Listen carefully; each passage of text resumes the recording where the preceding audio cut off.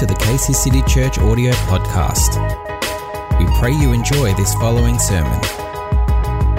Oh, this is great. Getting used to live, getting used to some people able to say hello. Okay. Hi, everyone. How are you? Okay, now I don't need to look just at the screen today. Oh, bless the Lord. Hallelujah. So if you see me not looking at the screen, it's because I'm looking at someone else. Hallelujah. Thank you, Jesus. Praise God. That's a cop-out, actually. They always remind me, look at the screen. Now, look at the camera and not at the screen this morning. Hey, by the way, there are a lot of men that this month they're going to attempt to grow a mustache because it's supposedly Movember, right? Movember. But you know what? A couple of days ago, and I put that on our closed church Facebook page, and I just felt the Lord say, hey, it's not M-O-E like Larry, Curly and Moe or whatever, the Three Stooges. It's not a month for the Three Stooges this month, or it's not for you just to grow a mustache, but it is M-O-R-E, meaning it's Movember, to expect more from the Lord, to expect a whole lot more from the Lord. I need one of you guys who are here, to just turn to Ephesians chapter 3:20, the Passion Version. And if you can pass that to me, that would be wonderful. And if you could actually really read that would be great. I'll read you a version that I'm familiar with. Now unto him who is able to do exceedingly and abundantly above all that we can think or even ask for, according to the power that is at work within us. There is a particular power that is at work within us. Amen. And the Passion Version puts it this way. Then you will be empowered to discover what every Holy One experiences, the great magnitude of the astonishing love of Christ. And as we go on to verse 20, it says, never doubt God's mighty power to work in you and accomplish all this. He will achieve infinitely more than your greatest request. I want to read that again. He will achieve infinitely more than your greatest request. And listen to this. Your most unbelievable dream, and exceed your wildest imagination. Amen. And exceed your wildest imagination. He will outdo them all, for his miraculous power constantly energizes you. His miraculous power constantly energizes you. Folks, we've got a video that we want to show you right about now, when the team's ready to show that. We want to show you this video. This is one of the two videos of our fast and prayer. And we really believe this is a divine time for us as churches to come together. There is a call of the leaders within the churches here to call. We are gatekeepers in the city from a spiritual standpoint. And so the Lord has really moved upon our hearts to call for this time, because we want to see infinitely more. We want to see a Movember this year, this month, not just a November, but a Movember. And in order to have a Movember, we need to be prepared. We need to come and stand together, because one puts 1,000 to flight, but two then 10,000. So imagine, as we all come together, we will experience a Movember. Amen. Hallelujah. Praise God. Wow, it's so nice to get some amens. Thank you, Jesus. Thank you. Oh gosh, man. You know what? I don't know whether I'll continue to preach. I'll just want to. I need this from March. I haven't had this. Come on, some more. Amen. Yeah, that's it. Oh. There is more than whom you think there are here in the spirit. In the physical, we are only 10, but in the spirit, we are 10,000. Hallelujah. We are Movember. Hallelujah, Jesus. Oh man, this is so fun. It's so fun to have a live band. It's so fun to throw in a song that we never rehearsed. Hallelujah. Praise God. You could have seen it in some of their faces. Bless the Lord. Hallelujah. Amen. When I was young, when I first learned to play the guitar, really had a real deep desire to. And there was a guy who was part of a band called the Revolvers in Malaysia, and he used to work at our school. He was the lab technician. And I used to go to him and ask him, hey, give me some tips, show me a couple of things, what do you do, how do you play all these chords and different things like that. And each time I was given a particular tip, I would take that back and I would just practice, and that's how I pretty much learned how to play the guitar. And I was just thinking about the disciples. The disciples, they walked and they talked to Jesus and they lived with him. And imagine if they really had the opportunity to, and they did, in fact, actually, they did have the opportunity to ask Jesus. So, what do you think they would have asked? Do you think they would have asked Jesus, hey, Jesus, can you show me how to heal the sick? Maybe Jesus, actually, can you show me how to walk on the water? Or how do I catch a net full of fish? Or how do I go to a fish and, catch that fish and find in the fish some money so that I could pay for all my expenses, pay my taxes, and so on and so forth? How do I do that on a regular basis, right? Or maybe the disciples would have said, how do I turn water into wine? Can you imagine this? Now, if this cup of water here, this glass, if I can turn this into wine, folks, this will become white wine, and this will become a pub or a place of hospitality. Then instead of just having 10, we could have 20. Amen? So all I need to is, hey, water, you turn into wine, and we can bring 20 people in here. That's the sort of disparity that we find in this day and age, that we as churches have been dished this out to. Amen. We all feel that it is not fair in every sense of the word, right? But we still comply. We still have 10 here. We still are COVID safe. We still do all of that, right? But I was just thinking, man, only if I could turn this into wine, crack a couple of jokes, and then this becomes a pub, or this becomes a place, this becomes a hospitality. I mean, that's how some of us are. We laugh about it. It's kind of tongue in cheek. But with all due respect, that's how silly we find some of the things that have been put to us, and we still have to cop it. That's why we need something that is far greater. We need the Lord to intervene. We need to come together as churches and begin to pray that the Lord would move upon the hearts of those who sit and manufacture these guidelines, that they would begin to see what really makes sense and how the churches can be part, in fact not can, how churches are part of helping those who are going through mental health. How churches can come alongside, because the word of the Lord says, be anxious, meaning don't have anxiety above anything, but in prayer and in supplication, commit your requests to the Lord. So when we come together, what do you think we do? We come together and we encourage one another so that the person doesn't leave with anxiety, so that the person doesn't leave with depression, so the person leaves with hope. Amen? And that's what the disciples had, that opportunity as they hung out with Jesus. They hung out. Thankfully, he didn't just have to subscribe to just 10.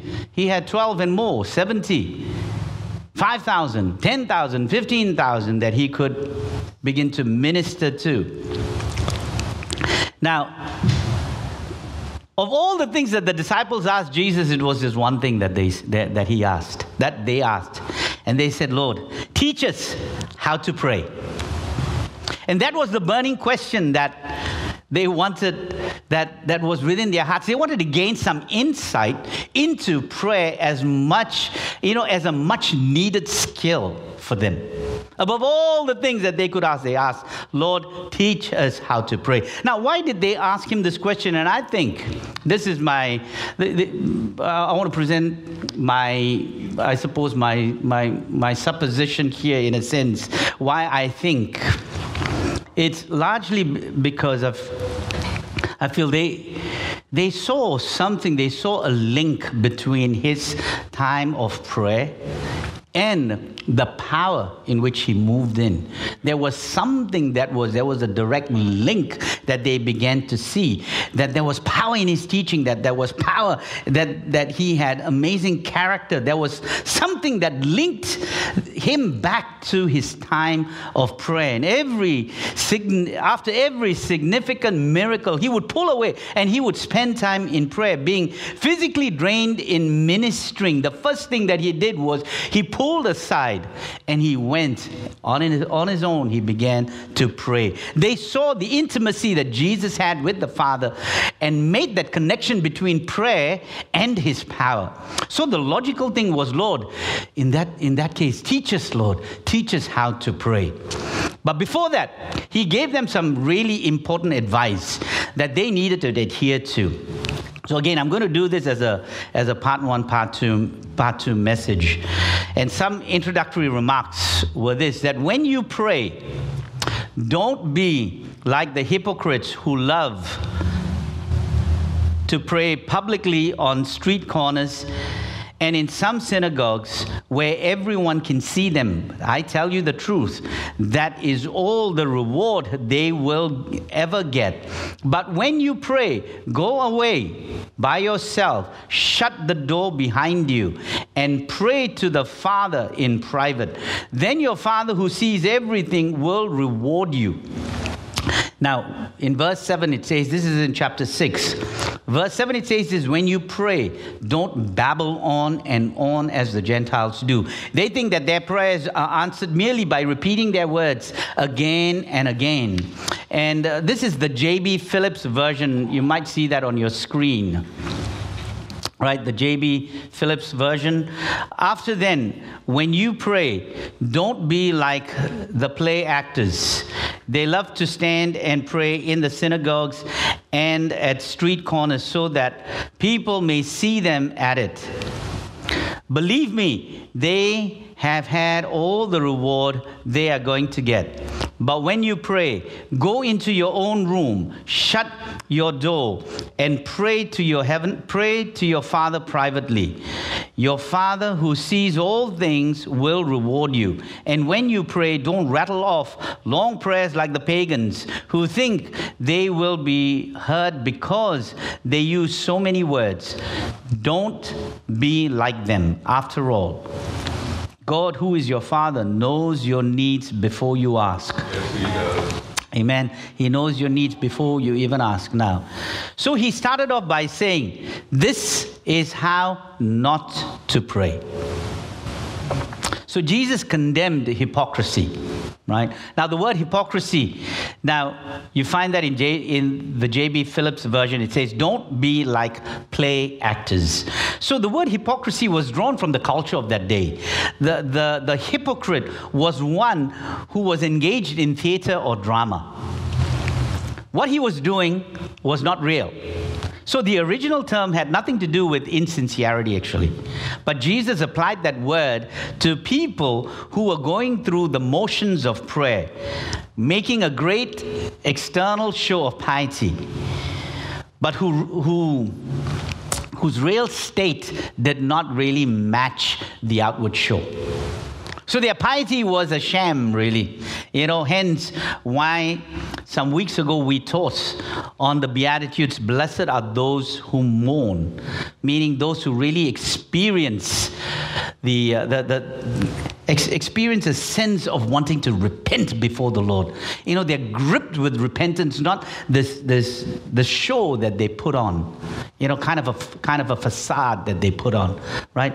And so he was speaking, particularly again, addressing this sort of fake godliness. And that was mastered really well by the Pharisees. Now, prayer for them was a business to the Pharisees. It was a business because something that was expected from people in that line of business or people in that position. So they made a public display of piety. Imagine that. It was as if they were paid. in particular cultures, you find that people, they've got what they call paid mourners. So when someone passes away, they invite these individuals who can just cry at the drop of a hat, and they begin to cry, and they pay them for such a thing because they feel it's an important thing.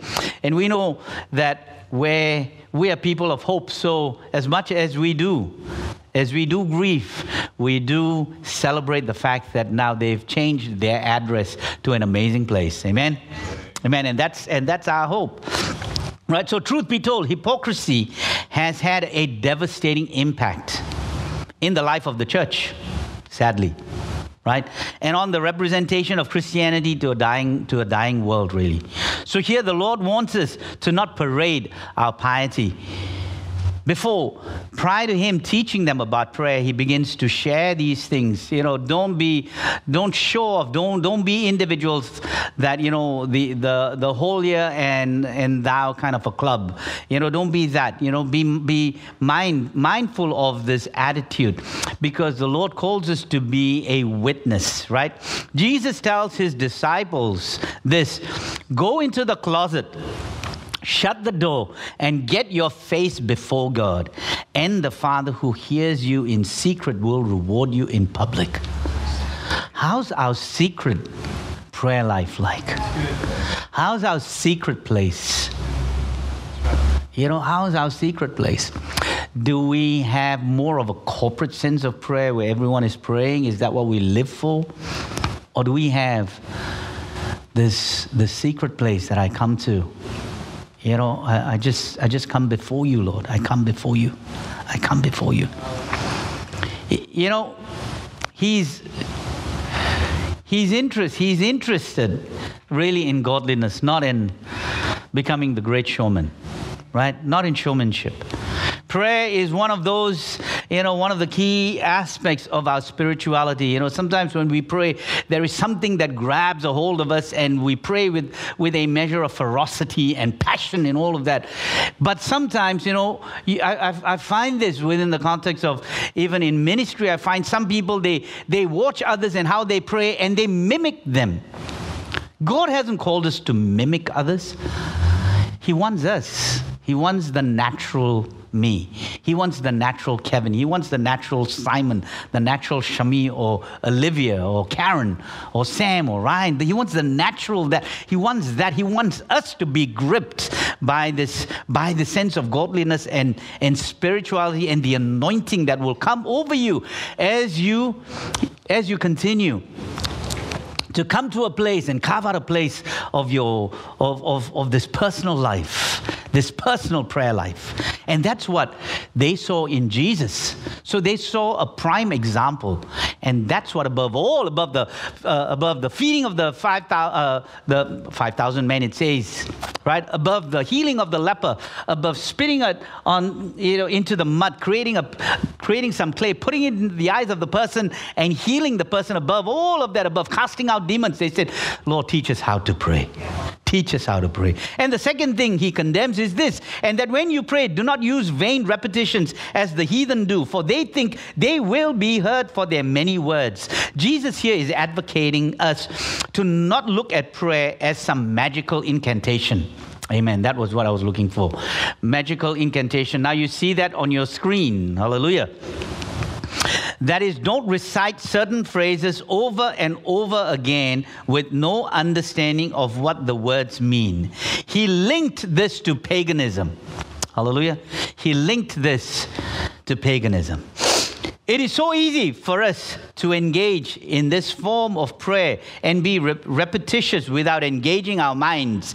He did not give us the Lord's Prayer for it to be used as a mindless, repetitious tool, where we just pray, Our Father who art in heaven, hallowed be thy name. Give us this day our daily bread. Forgive us our sins, thy kingdom come, blah, blah, blah, blah. And you just go. And then you say several different Our Fathers, and you go on and you continue and you continue and continue to say that. He didn't give that to us for us to be repeating it like that. Now in music, it is one of the key things that that, and possibly any form of art or anything, that you want to learn, repeated practice is important. We are told to repeat your scales, right? Hallelujah. Repeat playing your scales. Amen. And those who do benefit from that hard work, right? So the benefit of praying the Lord's Prayer over and over again until, and hear this, again and until, because otherwise you may think that I am contradicting what I've just said. No, to pray again and again until it becomes part of your fabric, part of, our thinking.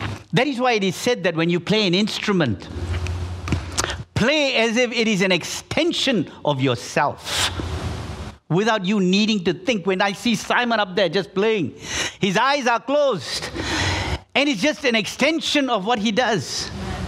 Amen? And it's because he's already got his rudiments down. And so likewise, the word of the Lord says, memorize Scripture. So memorize the Lord's Prayer, if that is the case. Memorize until it is part of your soul, because the rewards of that is great. But it cannot be, again, a mindless exercise. It cannot be a mindless exercise. It has to be engaging. So, did he give us a form to pray, or did he give us a recipe? It can be both. And I think that's important to know, because in this prayer, it covers an amazing thing. And there are two things that I want to share with us today before I end. It is this. The first is Our Father. We have a tendency to take this title for God, or of God, for granted. It is so familiar to us, so common to our life and to our worship, that we rarely give any thought to it. I think that we fail to really grasp what a radical thing it is to refer to God in this way. Our Father. Our Father. The German theologian Joachim Jeremias, a New Testament scholar, did a study in which he searched the Old Testament writings and the existence, rabbinic writings as well. So he searched all of that, right? He could not, and hear this, he could not find a single example ever of a Jewish writer or author addressing God directly as Father in prayer until the 10th century AD. The Old Testament spoke about the nation of Israel as God's son. In Matthew's Gospel, shortly after Jesus' birth in Bethlehem, an angel warned Joseph to take Mary and the baby to Egypt to escape the wrath of Herod. Right? Now, Matthew specifically notes that this event occurred as a fulfillment of an Old Testament prophecy.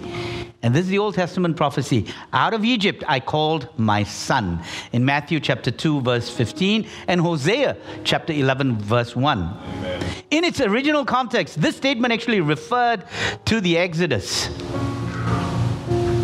when Israel was delivered from its bondage in Egypt. On the night the Israelites were released from their captivity, God passed over the land, bringing the worst plague of all against Pharaoh and the Egyptians. The firstborn son in every Egyptian household died, including the household of Pharaoh. But God preserved his son Israel. So there was a sense in which the Israelites were understood to be the sons of God, which placed God in a fatherly role, but they never referred to him as Father. The Israelites never addressed God as Father. But hear this, in every prayer of Jesus recorded in the New Testament except one, he addresses God as Father. Jeremias says that, this is a theologian, not the book of Jeremiah, Jeremias. says that the significance of this is that Jesus, who was a Jew and a rabbi, was making a departure from tradition. It wasn't just a little departure, folks. It was a radical departure in which it aroused profound hostility from the Pharisees. When Jesus referred to God as his Father, the Pharisees, for example, would become enraged with that. They understood that in calling God his Father, he was making himself equal with God, as we see in John chapter 5, verse 18. By addressing God in this familiar form, Jesus was indicating a profound sense of intimacy between himself and God, showing that he was the unique Son of God. Now, one of the most important doctrines in the New Testament is really the doctrine of adoption, which gives expression to our redemption. By nature, we are children of wrath. Ephesians chapter 2, verse 3 says that. But through redemption, we are adopted into his family. Amen. Jesus, the only begotten Son, has the inherent right to then refer to God as Abba Father. And that's in Mark 14, verse 36. But when he gave the disciples this model of prayer, he is saying and inviting them now into this personal relationship. That you now have this inheritance because you are my brothers, you are my sisters. This is an intensely familiar filial relationship. This is what he's calling us into. So the Our Father has such potency in it. And this slide that's about to come up right now gives you this verse. And because in Galatians, and because we are his children, God has sent the Spirit of his Son into our hearts, prompting us to call out, Abba, Father. Abba, I belong to you. We know that song, amen? Abba, I belong to you. Each time we pray, Abba, Father, or use the term Father, we need to remind ourselves that we have been grafted into Christ and have been placed in intimate relationship with God. We have been placed, we have been grafted. We don't have to work for it. We don't have to work for intimacy, folks. We are there. He has already, a couple of weeks ago in one of our prayer meetings, it's so exciting. I just heard the word of the Lord say, beyond the veil. Beyond the veil. I don't know whether it was during our fire starter or it was during one of our night prayer meetings, but beyond the veil, because there was a veil that was between us. But when Jesus came, that veil was torn from top to bottom. And so we go beyond that into an intimate place. He is for all intents and purpose,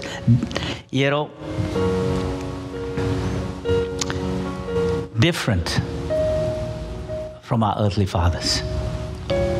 Where many of us, we come unstuck with that.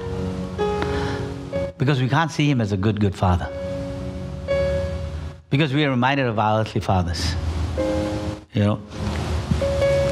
But the term here is this. It's not his father. It's not my father. It's our Father. So our Father is not my Father. It's this Heavenly Father.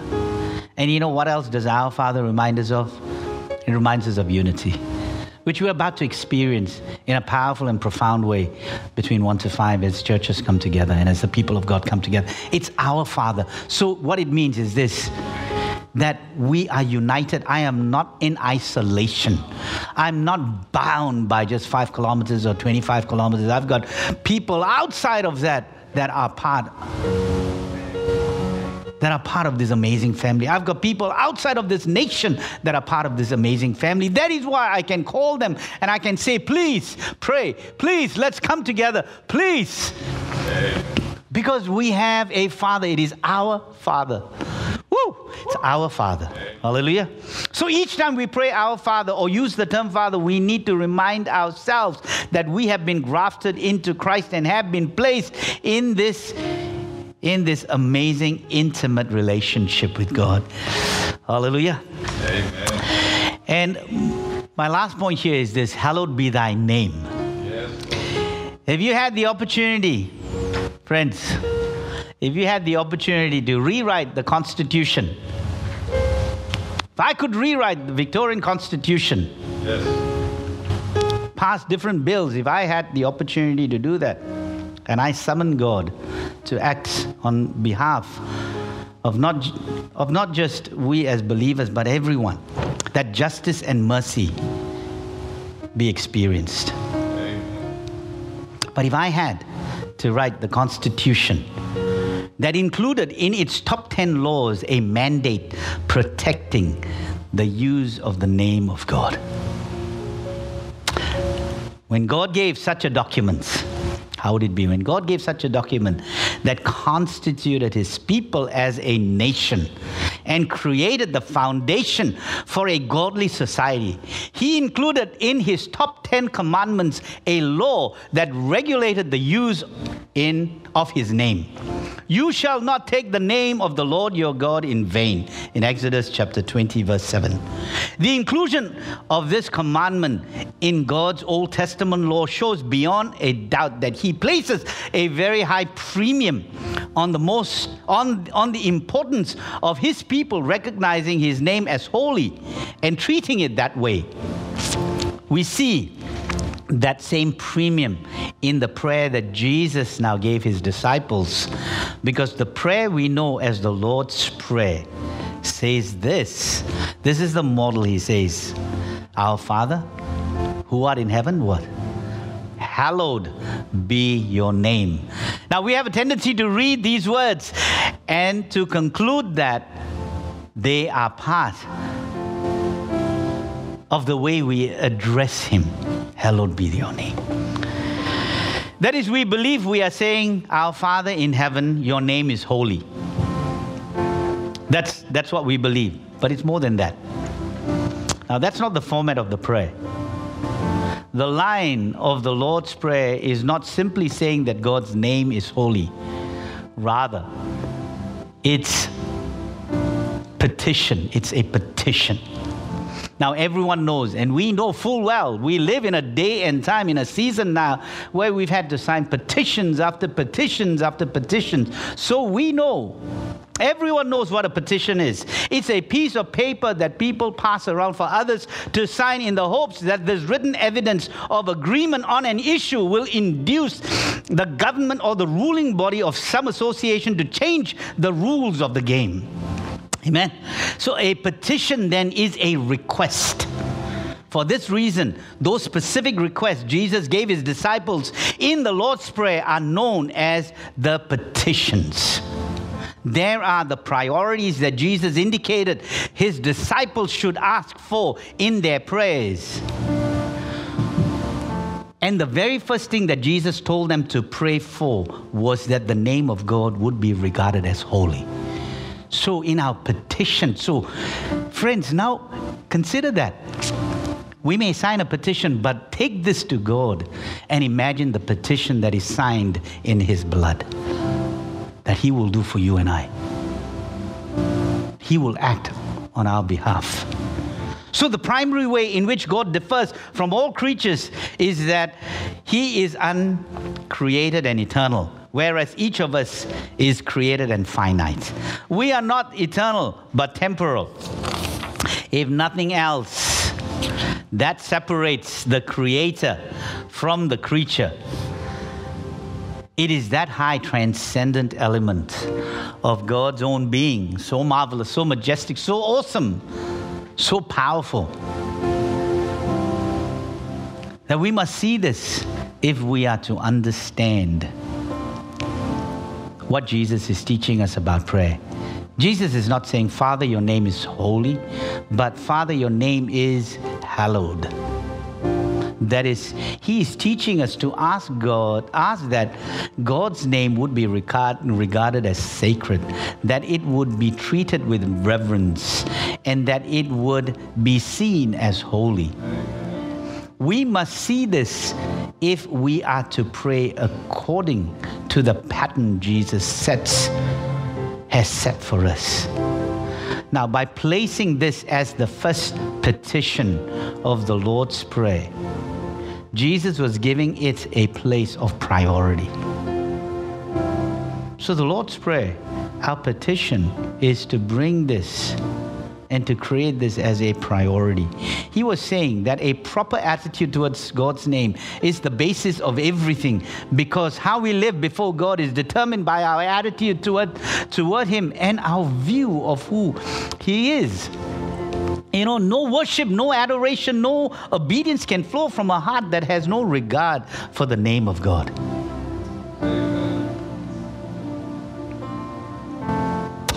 You know what? There is what I call a psychological truism here. How is it possible for someone to have a high regard for God, an authentic reverence for God, a genuine fear of God, and at the same time, a frivolous attitude towards the use of the name of God?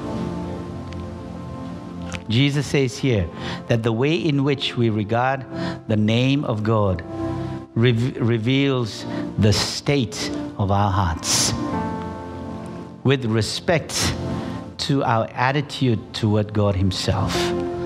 A lack of regard for His name reveals more clearly than anything else a lack of regard for Him.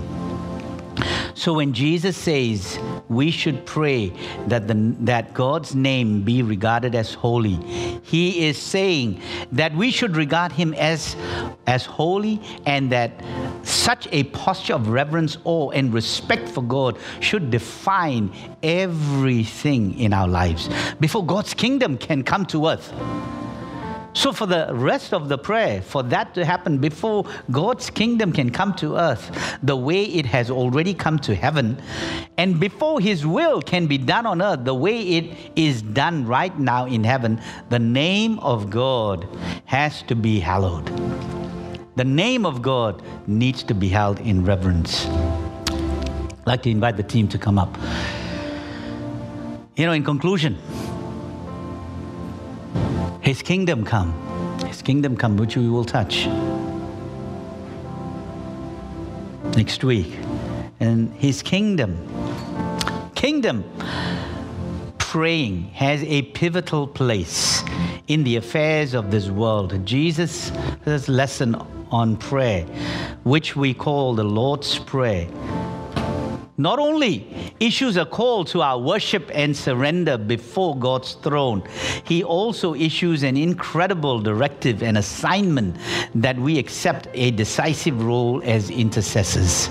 In short, our prayers ushering in your kingdom come is the action which refuses to surrender this present world to the adversary's devices and destruction.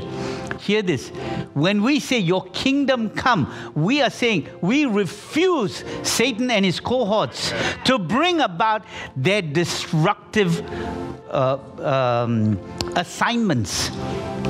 So when we see all of what's going on, all of the injustices that are going on, we need to pray, Lord, let your kingdom come so that those injustices will not take root and will not take place in our lives, right? It's not shaming the people that we are saying needs to happen. It is praying, Lord, let your kingdom come. Let your kingdom come. You know, it is disappointing and it is shocking to see what is written out there, even by many of us who profess to love the Lord and to say that we love Him. The Lord has never called us to shame people. And sometimes if we do, and sometimes even if I do, man, I repent of that. And we've got from 1 to 5 today to come as a people and to repent sometimes of our ways. For God to help us return, that He may restore and rebuild that which He wants to rebuild in our midst, church. And the last part you're going to see on your screen, I love this, that Jack Hayford puts it this way. Jesus' assignment is that we pray. The next slide.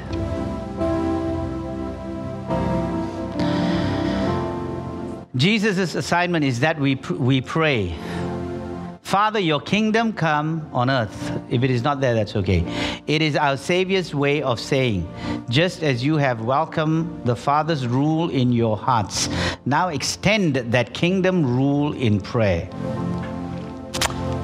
Point to earth's needy places and invite heaven's forces to break hell's strongholds and bring hearts, homes, and nations into His freedom. Isn't that amazing? Why don't you read that with me? Guys, up on stage, can we have that up? Can you put that up again, please? Jesus' assignment is the way we pray. Father, your kingdom come on earth. It is our Savior's way of saying, just as you have welcomed the Father's rule in your hearts, now extend that kingdom rule in prayer. Point to earth's needy places and invite heaven's forces to break hell's strongholds and bring hearts, homes, and nations into a place of freedom. And we are about to partake of communion right now. Amen. And communion is a strong reminder to us of this new covenant. It is a reminder to us that says, let your will be done. And let your kingdom come. Because of what Jesus did on the cross, this is made possible. So He sits down with His disciples. He takes the bread, He breaks it and says, this is my body.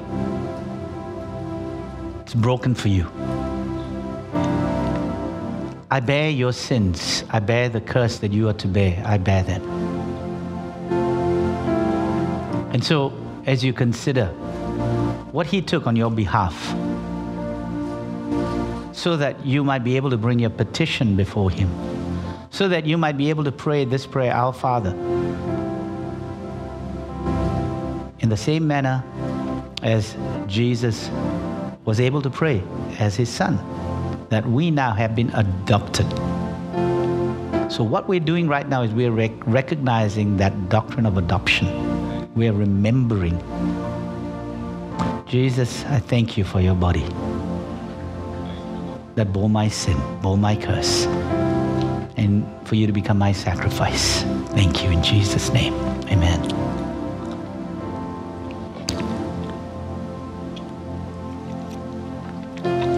On that very night, as He sat with His disciples, He took cup.